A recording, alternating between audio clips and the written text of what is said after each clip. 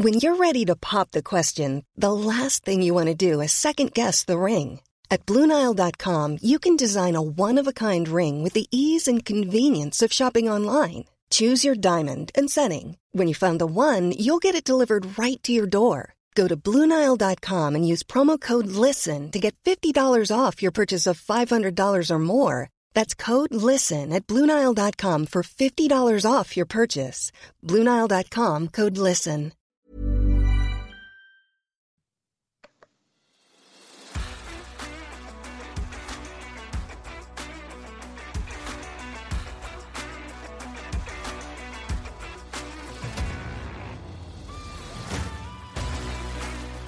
Hello and welcome to the 147 podcast with me, Sports MC Phil Seymour, and him, the former Triple Crown winner and snooker world champion, the magician, Shaun Murphy.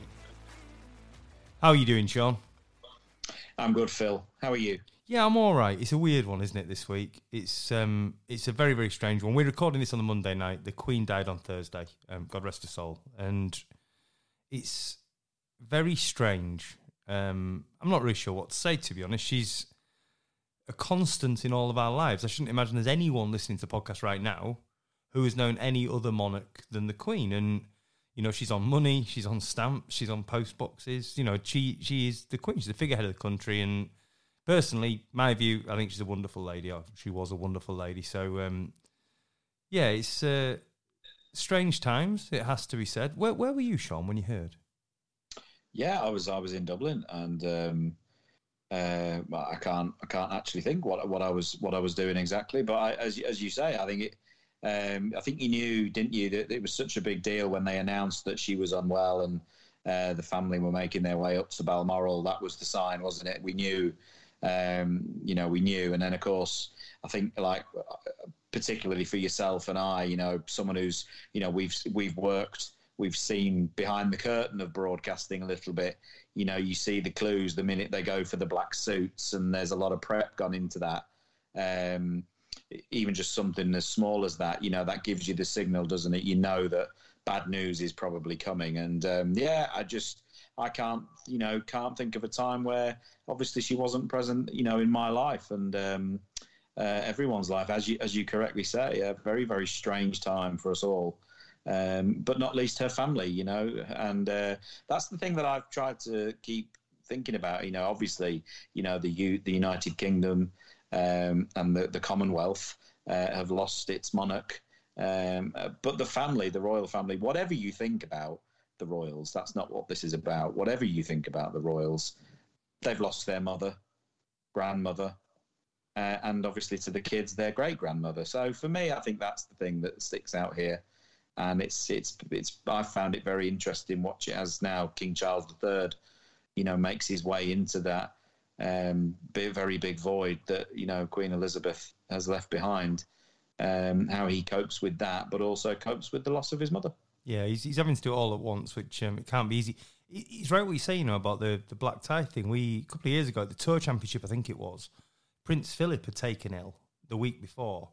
And I got a phone call a couple of days, I think it was in Milton Keynes during lockdown. I got a phone call a couple of days before saying, look, pack a black tie. Before you go down, just pack a black tie, because if anything does happen, we've got to straight away be in black tie. And it's really funny, I was working down in Wolverhampton last Thursday, and I was watching, you know, some of the news on the TV. It was rolling news constantly once they announced she was ill. And all of a sudden, they went to black ties. And I was watching it and I thought, oh no, this isn't just the media building it up. They've put black ties on. And like you say, that for people who work in that industry, you kind of know. When you see the black suits, you see the Hugh Edwards there in a black tie. Hugh Edwards, by the way, who was absolutely different level on Thursday. I nearly tweeted, he went off air at, I think, at whatever time, 8 o'clock or something. And I nearly tweeted, someone get him a beer, and he was back on at 9:30. And he was... He was incredible. He just got it right. He got it out. He got the tone, the mood, everything absolutely right. But yeah, as soon as I saw those black ties, now, you know, so yeah, rest in peace and feel for the family, and we really do. The Queen was a big snooker fan, which came as a surprise to you, Shaun, actually. Yeah, I'd seen that somewhere on social media. It may have been you actually that wrote it. you write so much drivel. Media, I don't follow it all that closely, as you can understand, like, you know. But it may well have been you that wrote it, and I didn't know that. Yeah, big fan. She used to annoy Prince Philip something chronic, apparently, because she used to watch the highlights on the BBC of the Triple Crown events, and she would not go to bed until the programme had finished. So she most probably watched you win your world title, Sean. Well, if she's watching the highlights, Phil, she won't have watched much of me over the years. We can rest assured. I won't have bored Her Majesty too much, but amazing to think that you just never know who's watching, do you? I suppose. Been very lucky to meet one of the members of the royal family over the years. I opened the snooker academy in Sheffield at the English Institute of Sport with Prince Edward back in, I think, 2006, something like that. And I remember, there was this massive pack, this big protocol, binded folder arrived in the post of the do's and don'ts. And, it's His Royal Highness when you first meet him, and then it's Sir after that. And you don't offer your hand for a handshake until he offers it. You don't, speak when you're spoken to. And absolutely, he will not pose for any pictures at all. So when I get there, I've gone to the English Institute of Sport, as I say, to open it. It's a big day for snooker, our first proper academy. This was back under the days of Sir Rodney Walker. And obviously, as a Sir, he had a bit of an in with the Royals anyway. But I remember him taking me aside and saying, listen, we've asked you to open this today because we think you've got the best chance of talking him into having a picture. And he cannot leave here today without having a picture. So I remember being so nervous the whole day, but I have to say he was wonderful. He was great company for that day, and it left a very nice memory. Wonderful. The only member of the royal family I've ever met was Jim Royal, Ricky Tomlinson. Boxing show in Liverpool. You know what a lovely guy as well. Absolute gem of a man. So yeah, strange week, and I hope everyone's good out there, and hopefully funeral next week, and we can all mourn the Queen. So there we go. Right. Now, we had teased on social media that we would have our first ever guest tonight. Unfortunately, circumstance has prevailed due to everything that's going on in the media. We didn't say who it was. I'm still not going to say who it was. We're going to keep it a secret because we will get that person on. Now, just to say, when we did say that we're getting a guest on, a few people said, oh, can you get Judd on? Can you get Selby on? Can you get Neil Robertson? No. All right. One snooker player is enough for any podcast. Okay, so we've got Sean. This is the snooker podcast. It's not a snooker podcast. We will leave that to Phil and Nick, who, by the way, brilliant pieces with Hazel Irvine and Neil Robertson last week. Superb. If you've not yet heard them, Talking Snooker podcast with Phil Haig and Nick Metcalf, one with Hazel Irvine, who, let's face it, she's a complete diamond of a woman. And secondly, with Neil Robertson, who is a great talker. I think that podcast, I did listen to it. It lasts about 4.5 days. I think there's a Neil Robertson one. But it's a great listen. So if you've not listened to it, Talking Snooker, brilliant one. So we won't be getting snooker players on. What we want to do is get people on who have some connection to snooker but aren't players. So it may be some of the weird and the wonderful as we go on over the next few podcasts, but we will do our best to bring you some exciting and very different guests as we move forward. But excitingly, in the last couple of weeks, we've gone through the 100,000 listens mark, Sean, which we never thought we'd do that, did we? No, I remember when we set out to do episode 1, and I said to you, like, what would we consider to be success? And we were like, well, late hundreds, 1,000, something like that. We'd be like bowled over, wouldn't we? We'd be made up. To break through that 100,000 barrier after only 5 episodes is, it's staggering, really. I didn't think that was going to happen at all. As I say, with the amount of rubbish you talk, don't know how we've done it, but we've done it. Amazing. And let's push on. Absolutely. So yeah, thank you everyone for listening, sharing on social media, getting interactive with us, and everything else you do. 100,000 listeners has blown us away, so that really is fantastic. Right. Snooker podcast that's not a snooker podcast. Let's do the snookery bits, shall we?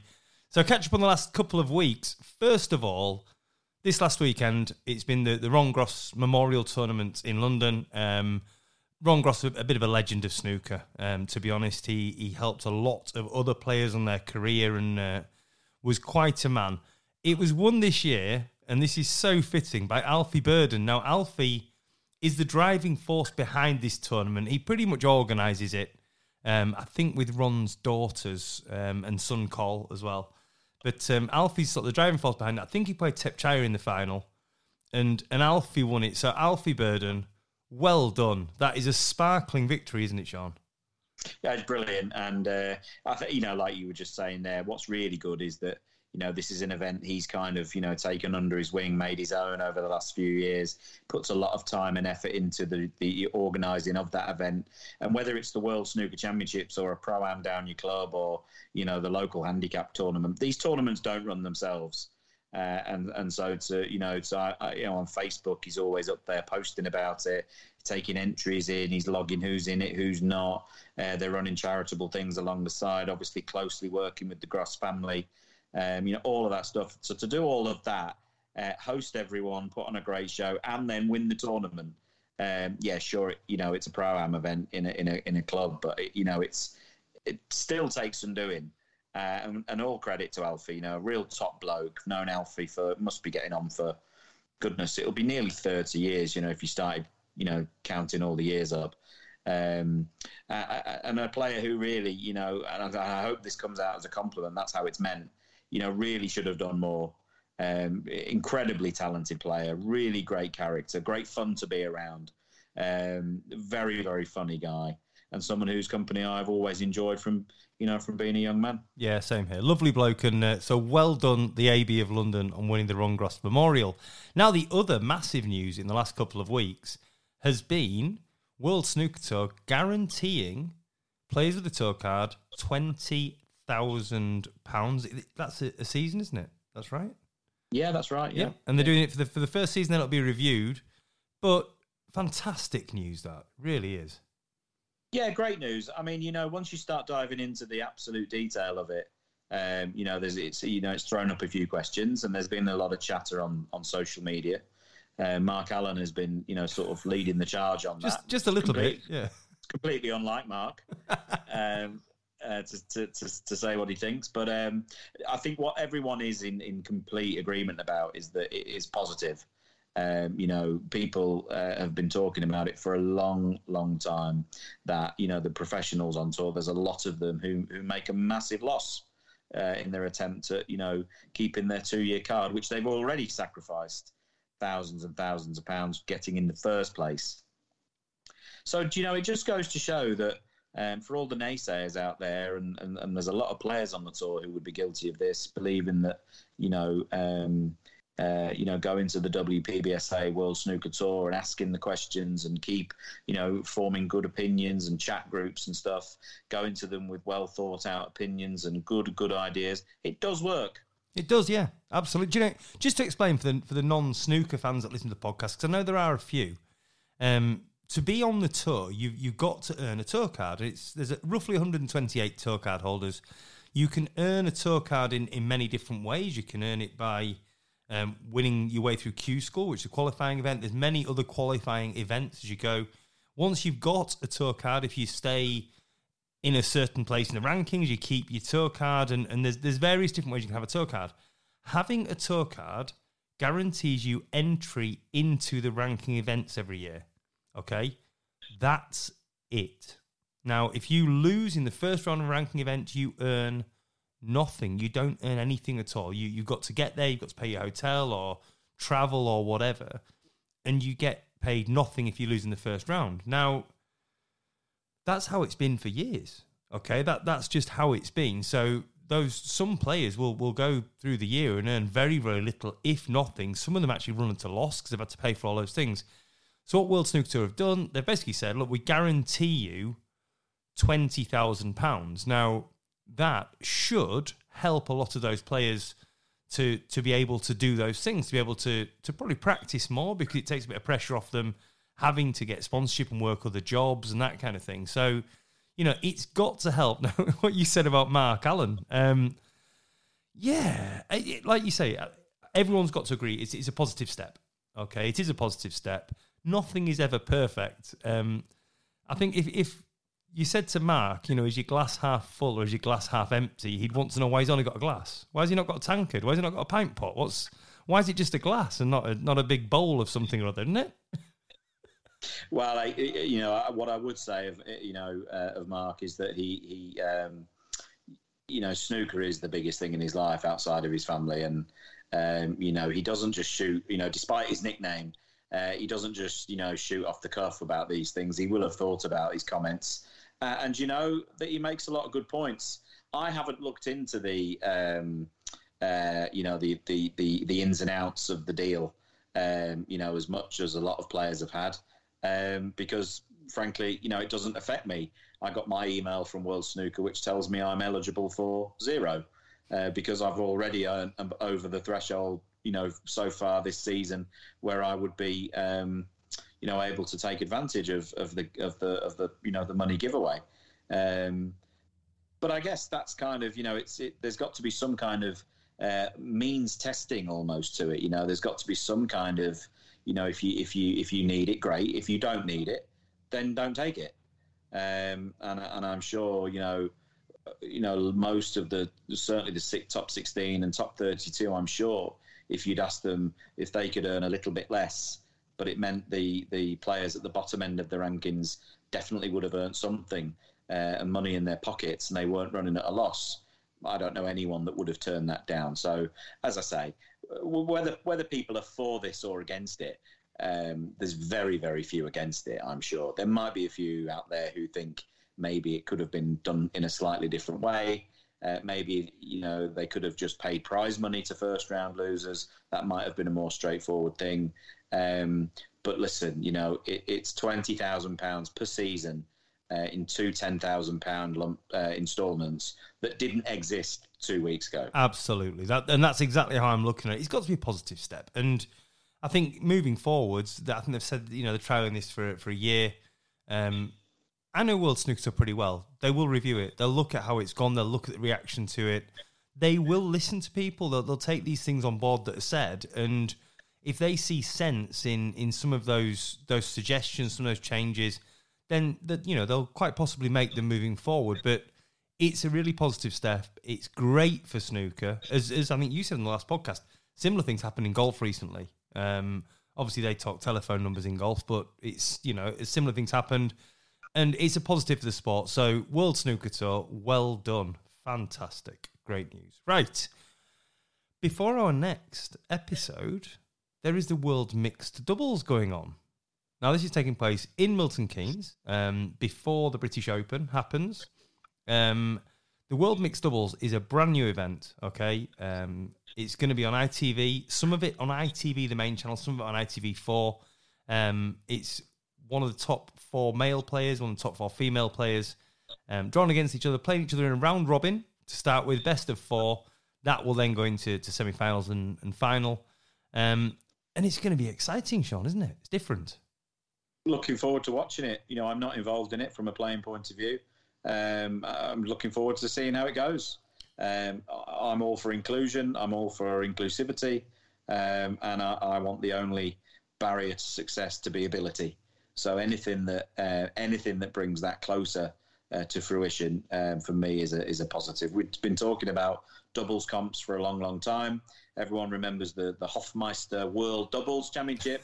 That used to happen in Northampton near me back in the 80s, late 80s, early 90s. I went to that a couple of times. And I think bringing in a mixed doubles is a really, really good step in the right direction for the game. And who knows, it's going to, there's a lot of prize money on offer. There is, but television coverage on the main ITV channel that's fantastic. For the sport of snooker, that is superb. ITV4 is great. It's a big audience. The main ITV channel, that's massive for snooker. It really is, isn't it? I can't remember exactly, but I want to say it must be getting on for 30 years since snooker was on the main ITV channel. Back then there was only one ITV channel, of course. But, I remember watching something like the Colite World Match Play that Gary Wilkinson won. That tells you how long ago it was. Wow. You know, that's dating all of us. Everyone feels a bit older after I've said that. I remember watching that. That was on ITV back in the day. I think that was on just before I went off to watch Airwolf. Can't remember. With one of the best theme tunes in telly, by the way. Ever. The Airwolf theme tune was superb. It really was. Right, let's look at the pairings then. So we've got Mark Selby, the Jester from Leicester, is paired up with Rebecca Kenner. Now, you talk about entries into sport and that kind of inclusivity. Rebecca Kenner famously went to play some snooker matches and wasn't allowed in the clubs because she's a woman. You know, how times are changing. It is fantastic to see Bex has gone on and you know, she's now, you know, on the tour playing events like this. And yeah, she's paired with Mark Selby. They'll be pretty formidable, actually. Depending where Mark is, I guess. Yeah, I think this tournament's, you know, going to be very hard to call, but you know, they are. I mean, there's only 4 pairings in the tournament, of course, but they are one of the standout pairings. You know, I think Mark obviously has an A, B, C, D, E, and F game to die for, and I think Rebecca, is going to go from strength to strength since joining the tour. I think she's got a lot of potential in there, and I think she will only get better. I think she's got a great attitude. As well, you know, I've chatted to her about a couple of things, and you know, I've spent a bit of time chatting with her at tournaments and stuff, and I think she's got her head screwed on, and I think she's got a great attitude in there, and someone who's prepared to learn from their mistakes, not frightened to ask for help, ask the questions, and yeah, I think if she carries on the trajectory she's on, I think she'll do well. Definitely. Now, the second pair we're going to look at is Neil Robertson, the Thunder from Down Under, and Mink Nutcherut. Now, Mink, as we will call her, famously scored the first 147 by a female player, I believe. I think it was in practice. I don't think it was in a match. Neil, we know all about Neil. Neil on his day can beat anyone in the world, okay? Mink is an exciting one. She's an exciting player to watch. You know, they, as a pairing, they could be very, very strong. Yeah, absolutely. I mean, of course, these pairings all came out, I think, randomly, and you know, to some degree, it wouldn't have mattered who got paired with whom. But yeah, I think, you know, that they could be a formidable duo. I think Mink's one of the better scorers in the ladies' game. You know, I think she regularly bangs in the big breaks. I think from what I've seen from the ladies I've played against and watched when I've watched the streaming, they all seem to be very strong tactically. And I had a match with On Yi in the Scottish Open last season, where I think she was 3-1 ahead of me in a best of 7.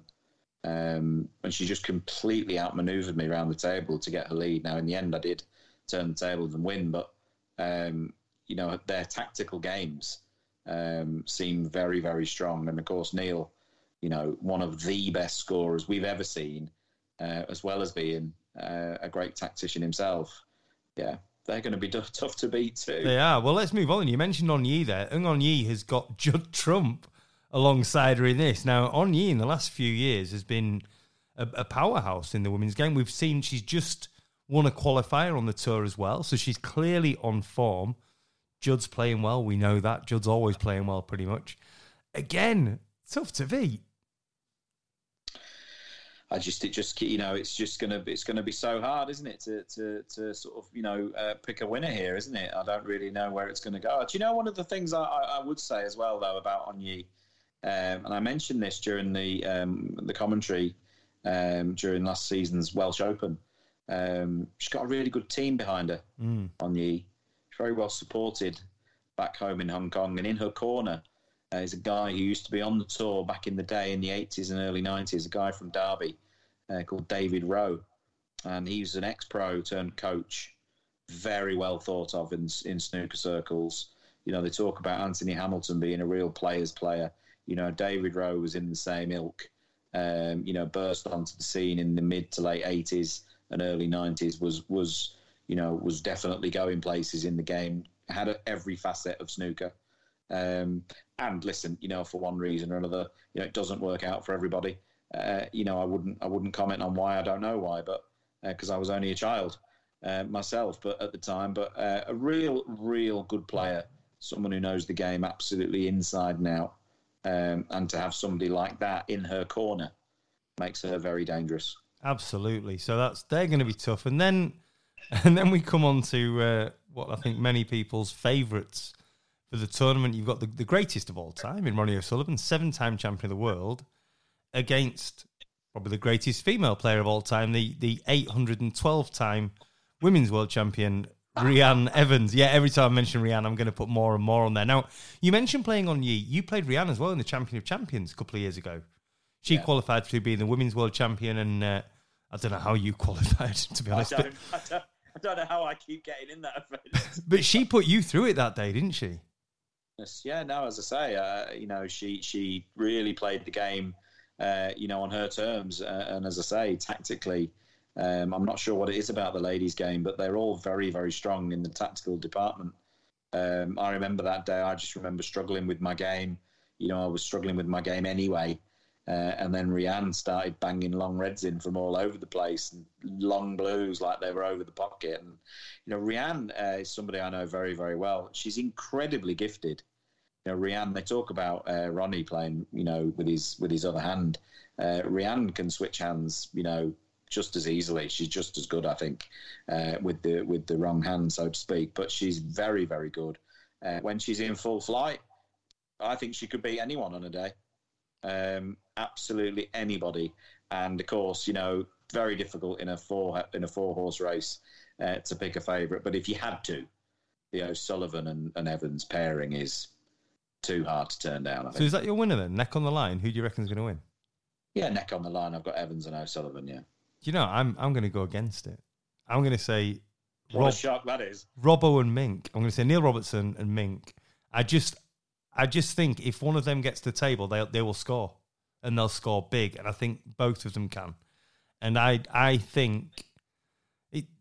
Robbo loves a win, doesn't he? He loves a tournament win. Doesn't matter what tournament it is. I don't know. I just get a feeling Neil Robertson and Mink, but we shall see, won't we? So that is 24th, 25th September. It's happening in Milton Keynes.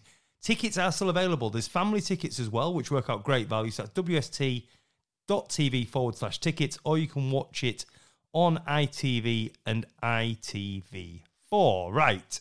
That's the snooker out the way, Sean.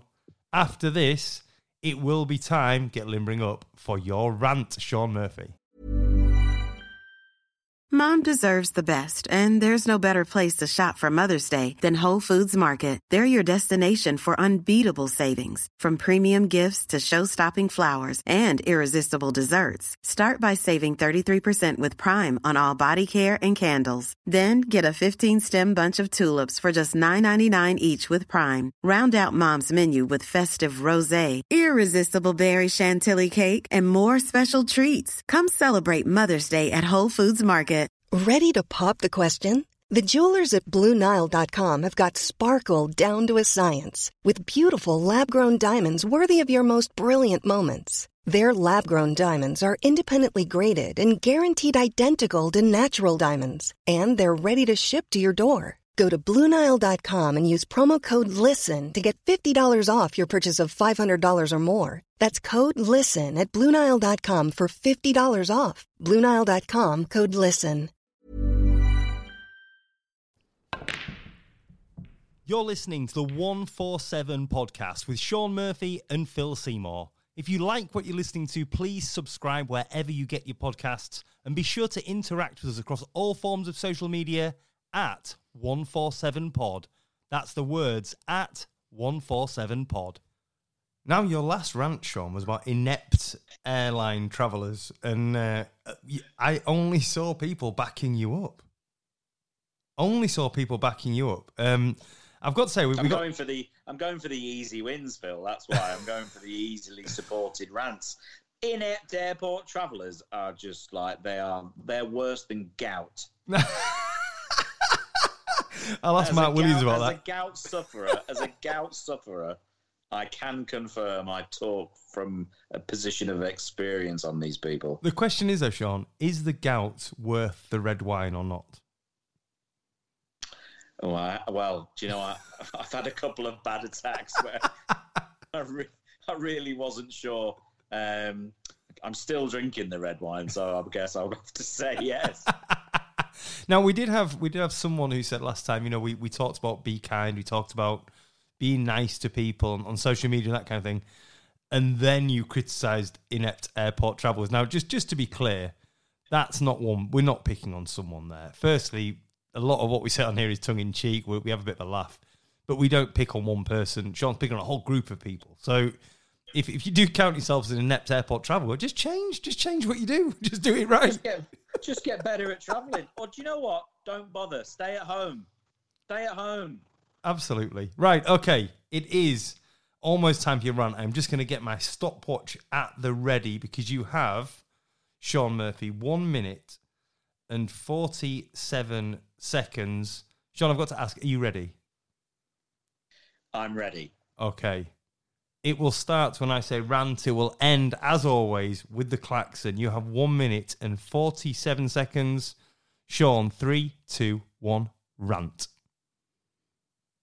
Right, well, my rant this time is very, very topical, certainly in my house.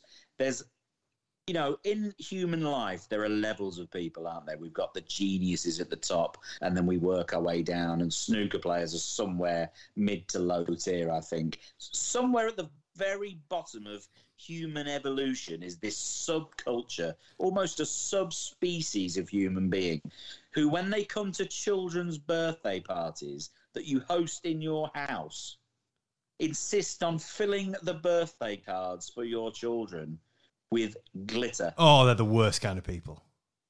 Who are these people? And where are they taught how to be this nasty, this inconsiderate? It was 2 weeks ago there was a party in the house for the children. Now, my children are separated. Their birthdays are a day apart. So there was a double party, double invites, double the cards, double the glitter. Who are these people that think, I know what I'll do? This extra, I won't get that card there that's fair trade and it's dead nice and the money goes to charity. I'm going to get this one here that's got a load of plastic in it and a load of glitter in it that's going to ruin the carpets. It's going to get between in the middle of the wooden floor. That it'll never, ever come out. At some stage, as a family, we'll leave this house and we'll move on to somewhere else. And there'll be people living here in 40, 50, 60 years' time who will still be picking glitter out of the carpets. Because it doesn't come out, Phil. It's absolutely ridiculous. Who are these muppets, these morons, these absolute subhumans? They are disgusting. I think it's a good job the klaxon went off there as well. Before you got the podcast banned completely. Sean, do you know what? It's not always I agree with you, but glitter, just glitter as a thing, is an absolute pet hate of mine. Who puts it in birthday card? You open the card, it just goes everywhere. And like you say, you can't get it out. Listen, anyone who's watched one of my recent snooker matches knows that I'm not against a bit of sparkle. I do like a bit of twinkle in my life. Very happy. I love Strictly Come Dancing. I'm a bit of a what do they say? Is it a bit of a, what is it, the bird that likes twinkly things? I've completely lost my train of thought. But, magpie. You're a magpie, Sean. A magpie. That's right. I was going to say a scarecrow, but that was completely wrong. Magpie. That's it. But glitter in birthday cards. Seriously, guys. And of course, if one of these people who puts glitter in birthday cards marries an inept traveller. And after one too many amarettos or bottles of red wine, these people reproduce. This is David Attenborough end of the world stuff, isn't it? That's what this is. Like you say, they are a breed all of their own. Let's say. So yeah, there you go. So that was Sean's rant. Then, do you know what, Sean? You did not struggle with the 1 minute 47 seconds this week. I think you could have gone on. I tell you what, I did struggle with not swearing. The beeper machine could have had some serious use there. Yeah, let's... I need to get one of those, actually. Maybe I could just use the klaxon. It seemed to work towards the end of there, didn't it? So every time I hear you talk glitter, I'm just going to go... It's just easy done, isn't it? It's the only way to do it. So there you go. So glitter, what do you reckon? You must have had, some of the listeners out there must have had some of these cards at their kids' parties. I've got to say, never suffer with that. However, just glitter in general, Christmas cards are the ones that get me. You pull the Christmas card out of the envelope, and it's got glitter all over the front, and then it's on your hands, and then it's everywhere else. And it's one that I kind of feel like open the envelope, just peering inside. No, it's got glitter. That can just go straight in the bin. And it just winds me up. Anyway, there you go. If you've got any thoughts on that, get in touch with us on social media at 147pod. That's the words at 147pod. What experiences have you had with glitter in cards? Or are you one of these people? And do you now suddenly hate Sean and me for having a go at you? In fact, do you know what? If you are one of those people, tell us why. Why would you put glitter in a card? What's wrong with you? Anyway, let's go on to some listeners' questions, Sean, shall we? So Katie Thompson on Facebook says, do you have an embarrassing moment in your life that you've never forgotten? How long you got? Yeah. I've got 8 every podcast. Goodness me. Have you got any? I don't think so. But then, I don't know if I get embarrassed, really, which I think is probably a bad thing. Challenge accepted. I am. In fact, you know what? Katie, I was at secondary school with Katie, who was asked this question, and she may remember that I once dressed up as a carrot at school to promote a healthy eating. I was Herbie the Carrot to promote a healthy eating restaurant thing at school. So it possibly, dressing up as a carrot maybe wasn't one of my high points in life, but I wouldn't say I'm embarrassed by it, really. It's one of those things. I can't believe you've revealed that. I can't believe it. I've dressed up as a knight as well at the rugby once, as Norris the Knight at York City Knights. Norris the Knight. Norris the Knight. There you go. Go on, Sean. We're plumbing new depths here. Right? We really are. You must have some. Come on. Yeah, no, I was thinking about this. There's loads, isn't there? You know, I mean, there's the typical, like, you know, things that happened on a driving test, or you know, things you said at school that you shouldn't have said, and all this. But you know, one of the most embarrassing moments that sticks out for me of my whole life was actually something to do with snooker, and it was my debut at the Crucible in 2002. And I was playing Stephen Hendry, so a nice easy debut. And we were the feature game, so the first 2 players have walked out, and then I'm third out, and Stephen's coming out, obviously, as the higher seed. And I've walked out to a really good reception, and I'm stood in my corner and waiting for Stephen to be introduced out, and the atmosphere is building and building as I'm, you know, about to start pouring the water into my glass, which I've been doing at this point successfully for the best part of 20 years of my life. Never had a problem with pouring water into a glass. And the MC at the time, Alan Hughes, introduced Stephen into the arena. The roof came off the Crucible, and Stephen almost glided into the arena. But the noise was that loud that I missed the glass with the water. And somewhere there will be footage of me missing this glass and pouring water all down the set, all over my seat. I've been in the Crucible arena 30 seconds at this point. Didn't Neil Robertson do that not so long ago as well? Didn't he? Did he knock a drink over, or he poured? I think he knocked it over. Yeah, was that the year of when the COVID restrictions and stuff, where there was a few players sat in the wrong chairs, and then he got up and then he backed into the table, or I'm not sure, but just touching on that, because that's quite a serious snooker point, because he's been quite badly criticised over the last couple of seasons for saying the Crucible's actually getting a bit smaller, and the playing area, you know, that table, if you're on the I forget the numbers of the tables, but you know, there's a table where we put our water and drinks, which is always in the way of either the yellow pocket corner or the green pocket corner, depending on which table you're on. And he's actually correct. The playing area, the actual walking around the table area, has got smaller for the players over the years. That table didn't used to be in the way. And Neil does have quite a pronounced pre-shot routine of quite a long walk into the shot. Now, that's obviously every player's preference, personal choice, but his is quite long. And he's actually technically correct. You know, that area has actually got smaller over the years. Don't know why, don't know how. It was. I wish I could blame it on that. No, I was just nervous. Got a shock by how loud the crowd was, and poured half my bottle of water over the set. Brilliant. Just on that, you mentioned the Crucible there. There's been a lot of chat recently on social media and various podcasts about whether the world should move from the Crucible. You just mentioned it there, and Neil's been quite vocal. To be honest, Neil's quite honest. Same with what you said about Mark Allen earlier on regarding the £20,000 guarantee it. I think Neil is just very honest. He speaks his mind, and he has no reason not to. What's your thoughts? What do you reckon? Well, I was thinking about this. Like, I don't want the World Championships to leave the Crucible Theatre at all. No way. However, if it were to, I would have to hold my hands up and say I completely understand the reasons why. Yep. Because as our ultimate event, as the absolute blue ribbon event in snooker, that's the Masters. It's our Wembley. It's Wimbledon.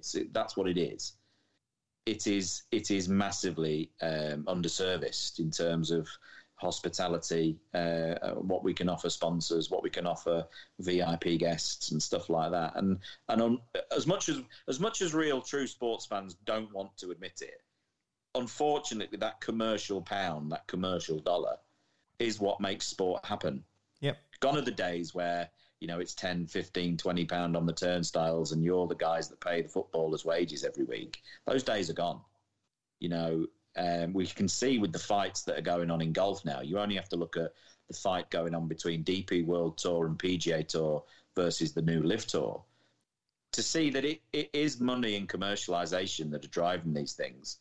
And the Crucible Theatre simply doesn't have the space, it doesn't have the square footage to really take advantage of what is our biggest event and our biggest commercial opportunity. So if it were to move, I would understand it. I don't want it to move. I want it to stay there.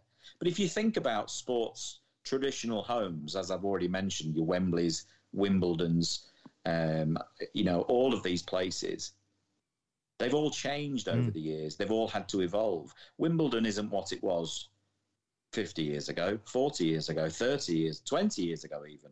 It's constantly evolving to make it a better experience when you go. The Crucible had a facelift a few years ago where they spent some money on painting the corridors and changing the dressing rooms. Apart from that, it hasn't changed at all in the years that we've been going there. And so, I want it to stay there. But I understand that, as the commercialisation of snooker becomes much more of an important role in the next few years, that is going to be a problem that will need solving. Yeah, it's funny, when they talked about the new Wembley, first talked about it, my first thought was, well, you've got to keep the Twin Towers. You've got to keep the Twin Towers. It's iconic. It's Wembley. The Twin Towers, they're Wembley. And as soon as they announced, no, they're pulling them down, they're doing this, that, the other, I thought, oh, no, that's going to ruin it. It's not going to be Wembley. It won't be Wembley. Now, as I drive into London, the first thing I look for is the Wembley Arch. The first thing I look for on that skyline is that arch over the top of the stadium, which straight away, like, oh, yeah, it's Wembley. Fantastic. And it's an amazing stadium. Now, I agree. I agree with you. I think it's, the Crucibles is fantastic. It's got the history. It's got that feeling to it. If it does move, again, like you, I understand it. But it's really funny. We had a chat in the media centre a year or two ago. And I said to someone, there's 3 things you could change in snooker. What would you change? What would you do? Money's no object. There's no barriers to you. What's the 3 things that you'd do? I won't say who I was talking to in the media centre. But the first thing they said, immediately, without hesitation whatsoever, I would buy and extend the Crucible. I would buy and extend the Crucible. I'd build it outwards. I'd build it upwards to get more people in there and more room on the floor. And that there was no hesitation, no doubt whatsoever. Buy the Crucible, make it bigger. And I thought, well, what a great thing. Because it's funny, a few people point out, snooker doesn't have a home, does it? It doesn't have that base because the Crucible isn't owned by World Snooker Tour. It's not theirs. They rent it every year for the Worlds and sort of that's it. We move on, then we go back to the next year. And it doesn't have that home. And yeah, it was the first thing I said, buy the Crucible, make it bigger, which I thought was amazing. Quite how we got onto that from a question about embarrassing moments, I'll never know. But anyway, there you go, Katie. That was your question answered. Next up, Ryan Walker on Twitter. How do you prepare mentally for a match? Is this the red wine and the gout again, Sean? Yeah. Listen, I've tried everything over the years. Yeah, of course, this is where mental coaches come into it, like Chris Henry. And I mean mental coach as in he works on the mental side of the game. He's not crazy. Chris and player and coaches like him, this is what they specialise in, and it's getting you in that right mental state. I think when you reach a certain level of ability, in anything. It then becomes about being in the right mental state to go out and perform and do whether you're an actor on stage or a sports person or a car salesman or whatever it might be. A car salesman knows how to sell, but he or she has to be in the right frame of mind to let all those abilities come out, don't they? And that innate talent and whatever it might be, the golfer, the tennis player, snooker player, all the hours of practice are in there. And so the difference between a good performance and a bad performance usually is between the ears. It's not in the hands. And so that how to prepare mentally is the absolute most important part of it. Over the years, mine has varied. Mine would be, preparing for a match with, a bit of music on in the dressing room, certainly at the venues where you're lucky enough to have a dressing room anyway, which isn't all of them. I like a bit of music. I've varied between being chilled out or being hyper, high-speed music versus quite chilled-out music. Tried both to varying degrees of success. Some players are chatty backstage. Some don't want to talk to anybody. Some players like to practice for an hour before. Some don't hit any balls at all. And over the years, I would have tried them all. But I think at the end of the day, it's just about getting yourself in the right mental state to perform. And that's different for everybody. There isn't one hat fits out all in that case. That's different for everybody. For me, it's about being chilled out, happy, and focused. Absolutely, yeah, definitely. There you go. Right, moving on, Sean. Yeah, just looking at the questions here. We've got Chris Lee on Twitter. What's your favourite destination in the Far East when playing? It would know, years and years ago, I think when we first took the tour expanded into the Far East, it was a big, massive, big culture shock for us all. But over the years of going to China and the Far East, I grew to love it. And I can't wait for those tournaments to come back. I'm desperate for those events to come back on the calendar. I have to say Hong Kong's a favourite. I love Hong Kong. I think it's a great city. Love going out there. I've been out there a few times. And somewhere that's very special to me as a person. And after that, I really enjoy the Shanghais and the Beijings and places like that. I've been to India a few times. I'm not sure if we technically class India as the Far East. I'm not sure, but it's that way, isn't it? It's out that way. I love India. I think India's beautiful. Anyone who's not been should go. Can't wait for those events to come back. So you're looking forward to those. Well, do you know what? I'm going to give you a trivia question because I can't answer that because I don't play. I'm not in the Far East. We have got ranking events this year in Edinburgh and Cheltenham. But which of those is furthest east? Oh, Edinburgh. You're wrong, Sean. Don't be daft. Edinburgh is further west than Cheltenham and indeed Bristol. Have a look on a map. Do you know, someone pointed this out to me the other week, which is why I'm asking you. That completely and utterly blew my mind. Yeah. Yep, Cheltenham is further east than Edinburgh. Crazy, eh? Yeah, I wasn't ready for that kind of mind game. Well, we say it's not a snooker podcast. There you go. That's not snooker, is it? That's geography. So there you go. You learn something new every day. Right, moving on. Snooker Loopy on Twitter. I love this question. This is a great question. What percentage of toilet breaks between frames are actually for players to go to the toilet, and how many are mind games, Sean? Yeah, well, I can only speak from what I've observed. And from my point of view, the answer is very, very few. The majority of comfort breaks that I see are for people trying to perform some kind of Jedi mind trick on their opponent. You can almost bet your mortgage on if a player has cleared up, 65 behind with 67 on. They pop the final black to clinch the frame, a frame they should never have won. The cue go on the table, and suddenly they have to go to the toilet. The amount of times that happens is unbelievable. And I have to say, it's one of the things, I haven't ranted about this, it is one of the things that absolutely makes my blood boil as a snooker player. I think if I were a paying member of the public, and I'd gone to watch a performance, I'd gone to watch a live event where the protagonists, where the actors, where the players, where the people I've paid to entertain me were constantly leaving the stage to go for a comfort break, I would find it, I think it's so weird. I don't know of any other sport or paid entertainment where it happens as much as snooker. I've got no idea how it's been allowed to progress to what is now a ridiculous situation. So just to play devil's advocate then, if you're a paying fan in the stand, you'd rather watch someone just sit there in the corner and do nothing?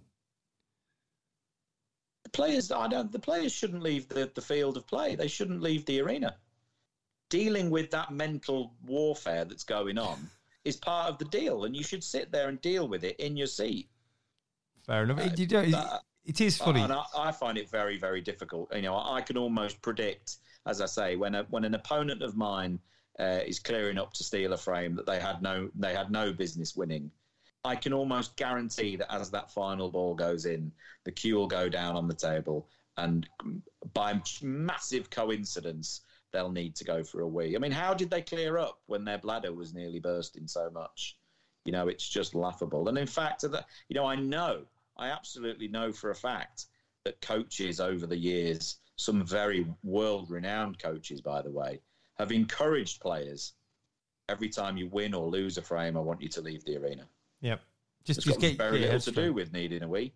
So the answer to the question is we don't actually know. It's quite funny, though. There was in Milton Keynes, the toilet, the players' toilet was actually through the media centre. So to get to the toilet, they had to come out of the arena through the media centre into the toilet, which is at the back. And there is an etiquette that, if you see a player and it's between frames, you don't talk to them. You don't say anything. They're just, unless they talk to you. Now, this was at the time when Ronnie had his digital watch. Remember when he was setting it in between? So he knew he had a certain amount of time, so he'd vanish off and then he'd come back.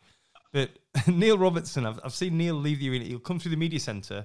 Someone will they'll have the football on or whatever, and he'll stop and he'll check the football scores on his way, which always tickled me that he was like, so, I don't know, he was in that kind of mindset. It was like, oh, yeah, Chelsea are winning, great stuff. And then he walked back in the arena.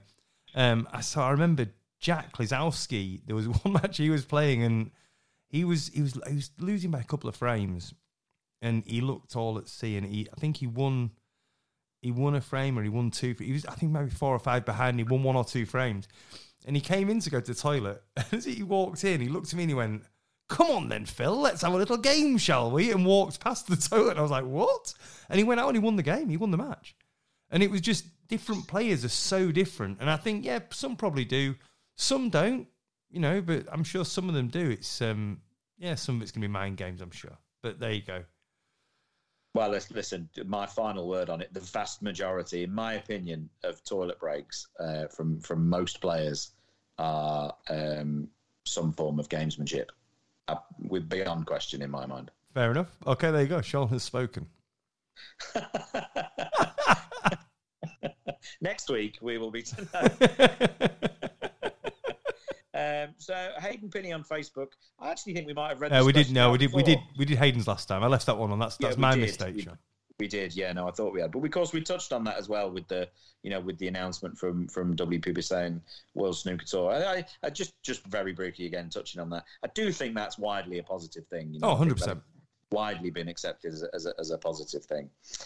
Sam Copley on Instagram says, "Seen Marco Fu wearing some crazy shoes. What are your opinions on footwear in snooker? Also, should the Masters be extended to the top 24 like in darts? And should the Worlds be extended to the top 32? Well, Sam, I've got nothing against fancy shoes, crazy shoes, however you want to put them. I've wore all sorts of shoes over my career to varying levels of pain. Some of these shoes have been quite tough to wear, I have to say. But no, I'm all for the fancy footwork. I'm all for the fancy shoes. The one thing I would say, as Steve Davis said to me the first time I wore my bejeweled, sparkly suit in 2007 at the Crucible Theatre, where he saw me backstage, if you wear something fancy, be it a suit or those shoes, you better play well. So you're really putting the pressure on if you do something like that. But I'm not opposed to it. Regards the Masters, should that be extended to the top 24 and the Worlds extended to the top 32? Arguments could be made. Yes, no. I personally like the Masters the way it is. The one thing I would change to the Masters tomorrow, if it were up to me, because it's done on the rankings. Everyone, in my opinion, certainly over the 2-year ranking list, which is I think how it's picked, people have the same opportunities of being in it. In 2 years' time. For me, if it were up to me, all events would count on the money list. That would be the only thing that I would change about the Masters. I think it's very, very strange that what has widely become acknowledged as our second biggest tournament in the game doesn't count. I think that's a weird one, and I don't really subscribe to the arguments against that. The World Championships being extended to the top 32. Well, of course, it's the top 16 seeded through to the Crucible plus 16 qualifiers. That makes up the last 32. If it were up to me, again, if I were in charge of World Snooker tomorrow, the entire format of the World Championship would change. No longer the top 16 would never start 3 or 4 rounds ahead of everyone else on tour. I think it's absolutely ridiculous, scandalous almost, that the best players in the world start 3 rounds ahead of everyone else. I think it's ridiculous and one of those very, very strange nuances in sport. Usain Bolt, the fastest man in the world, the equivalent is, Usain, we know you're the quickest, you can start 15 metres ahead of everyone else. Doesn't make any sense to me at all. Wow, that's controversial. Do you know, my answer is going to be no and no. Because I think if something isn't broken, don't fix it. I think the Masters is brilliant. I think the World Championships is brilliant. So, but wow, that's a big old statement, that, Sean. Yeah, no, I felt like I'd been sitting on the fence the last few episodes. I thought it was time to get back in the game. I have very strong opinions, and so any snooker players listening to this that have sat into some of the players' meetings we've had recently will know that it's no surprise. I've been talking about it for years and years since I was on the board. I think if you hold a main tour card in your hand, the tour should be the same for everybody, whether you're number 1 in the world, the best player who's ever lived, and or the rookie 1 to 8 in the world who's never been on the tour. The opportunities on tour should be the same. The thing that gives you different opportunities should be your ability, not past victories or performances. If it were up to me, it would be a flat draw in every tournament. There'd be no protection. There'd be seeding is something I think that the commercialization of the sport gets involved in. I think TV companies have a lot to do with that. They want the best at the very end of the event, so obviously they're separated. And I get that. I can understand that. But for me, everyone should be in the first round of every tournament. And, this year the UK's is going back to an old style system of the top 16 being seeded through to the last 32. Again, I understand some of the reasons for that, and I'm going to benefit from them. I'm all for playing in York in front of 2 tables rather than 4 and 4 out the back.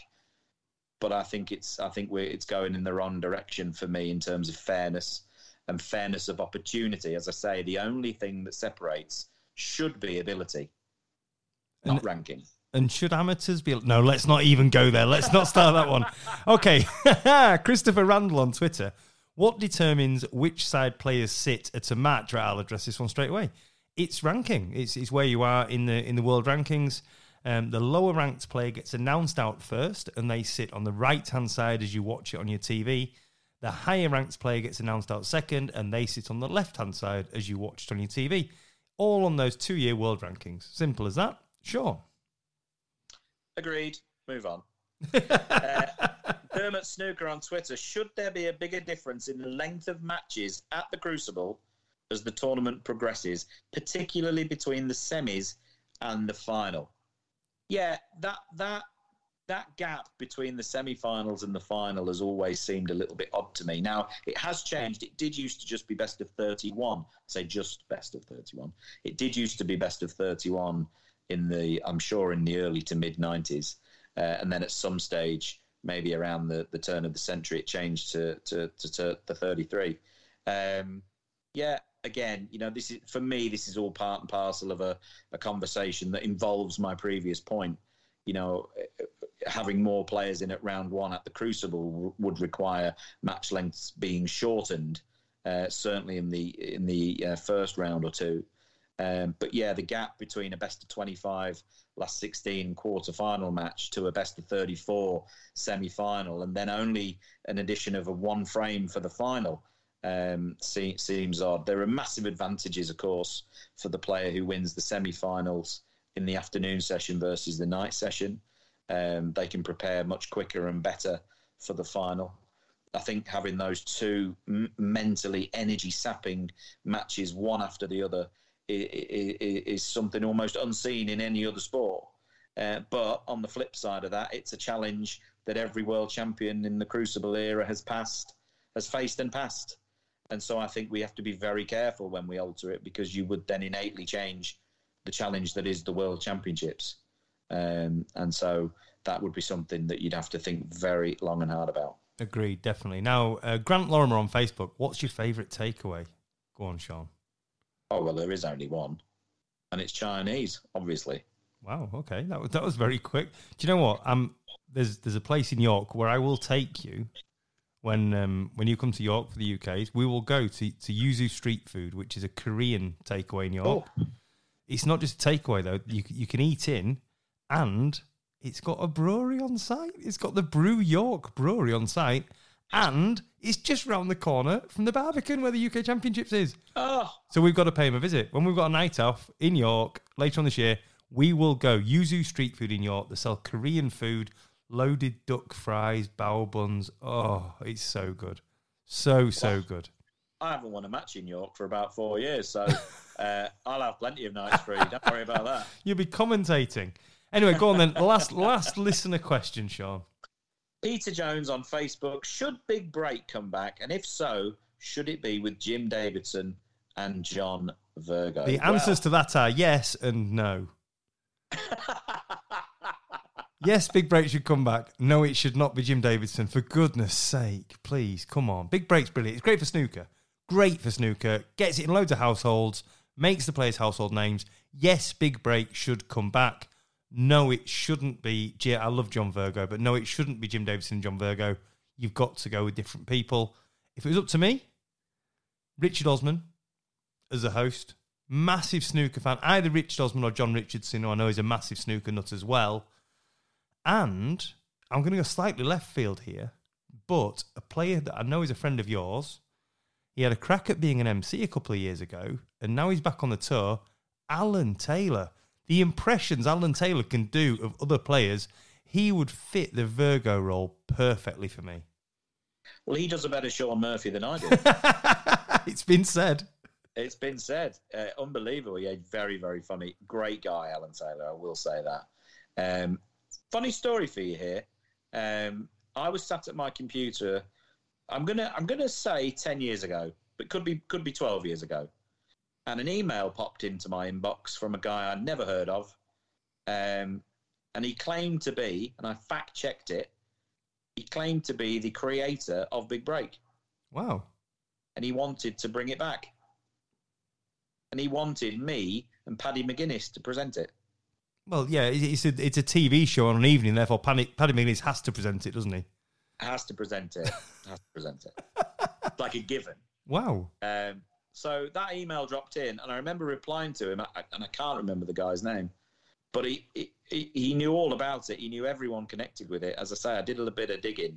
He was genuine, and it was, as I say, I wouldn't go into the full details of it on the pod, but he mentioned that it had ended in not the greatest situation and this, that, and the other, but he was desperate to bring it back. I think people who didn't live through the Big Break era don't really get how big it was. Oh, it was massive. It was absolutely. I mean, to be on BBC prime time Saturday night for an hour was just. Sports would have sold their soul for that slot. Yeah, it was huge. It was to snooker what Bullseye was to darts. It was absolutely massive. So, answer your question: yes, we would love to see Big Break back. Jim Davidson, John Virgo, no, I think it needs modernising, and that's who I would go with. Anyway, they are the listeners' questions.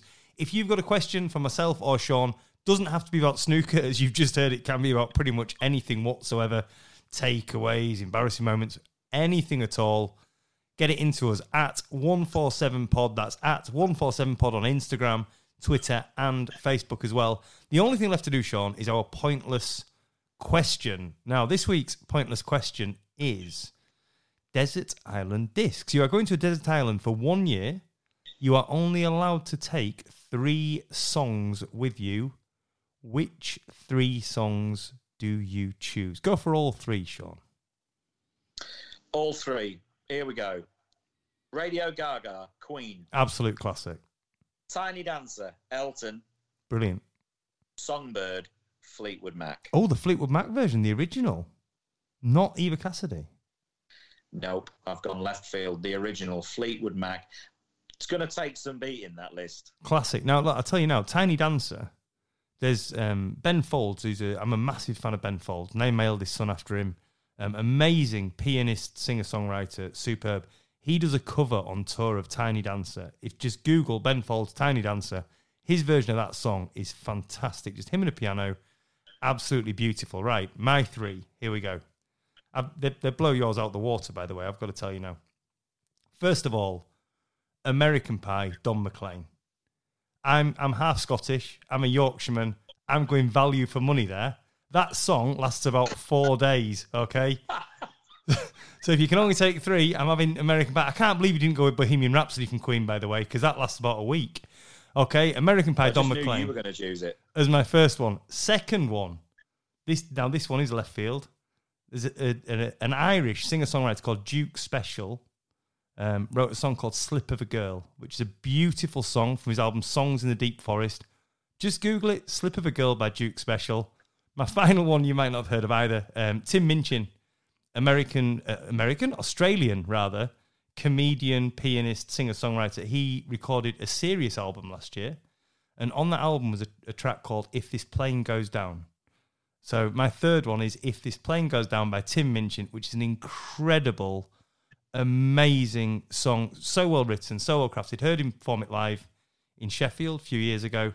So there you go. Don McLean, American Pie, Duke Special, Slip of a Girl, and Tim Minchin, If This Plane Goes Down.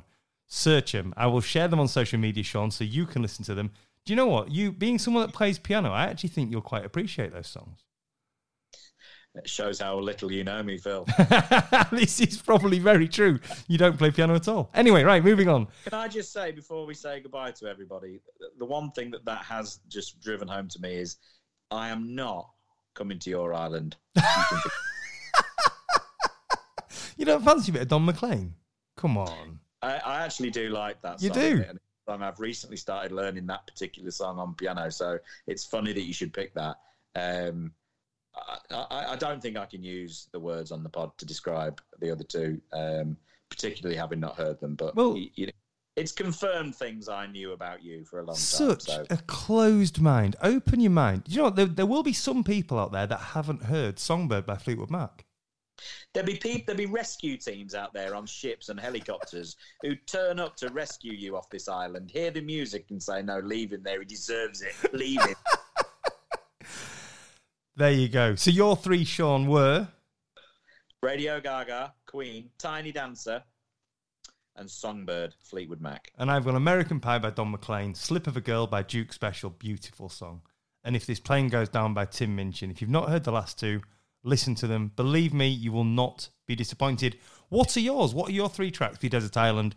At 147pod across all social media. Now, we are due to record our next podcast on Monday the 26th of this month.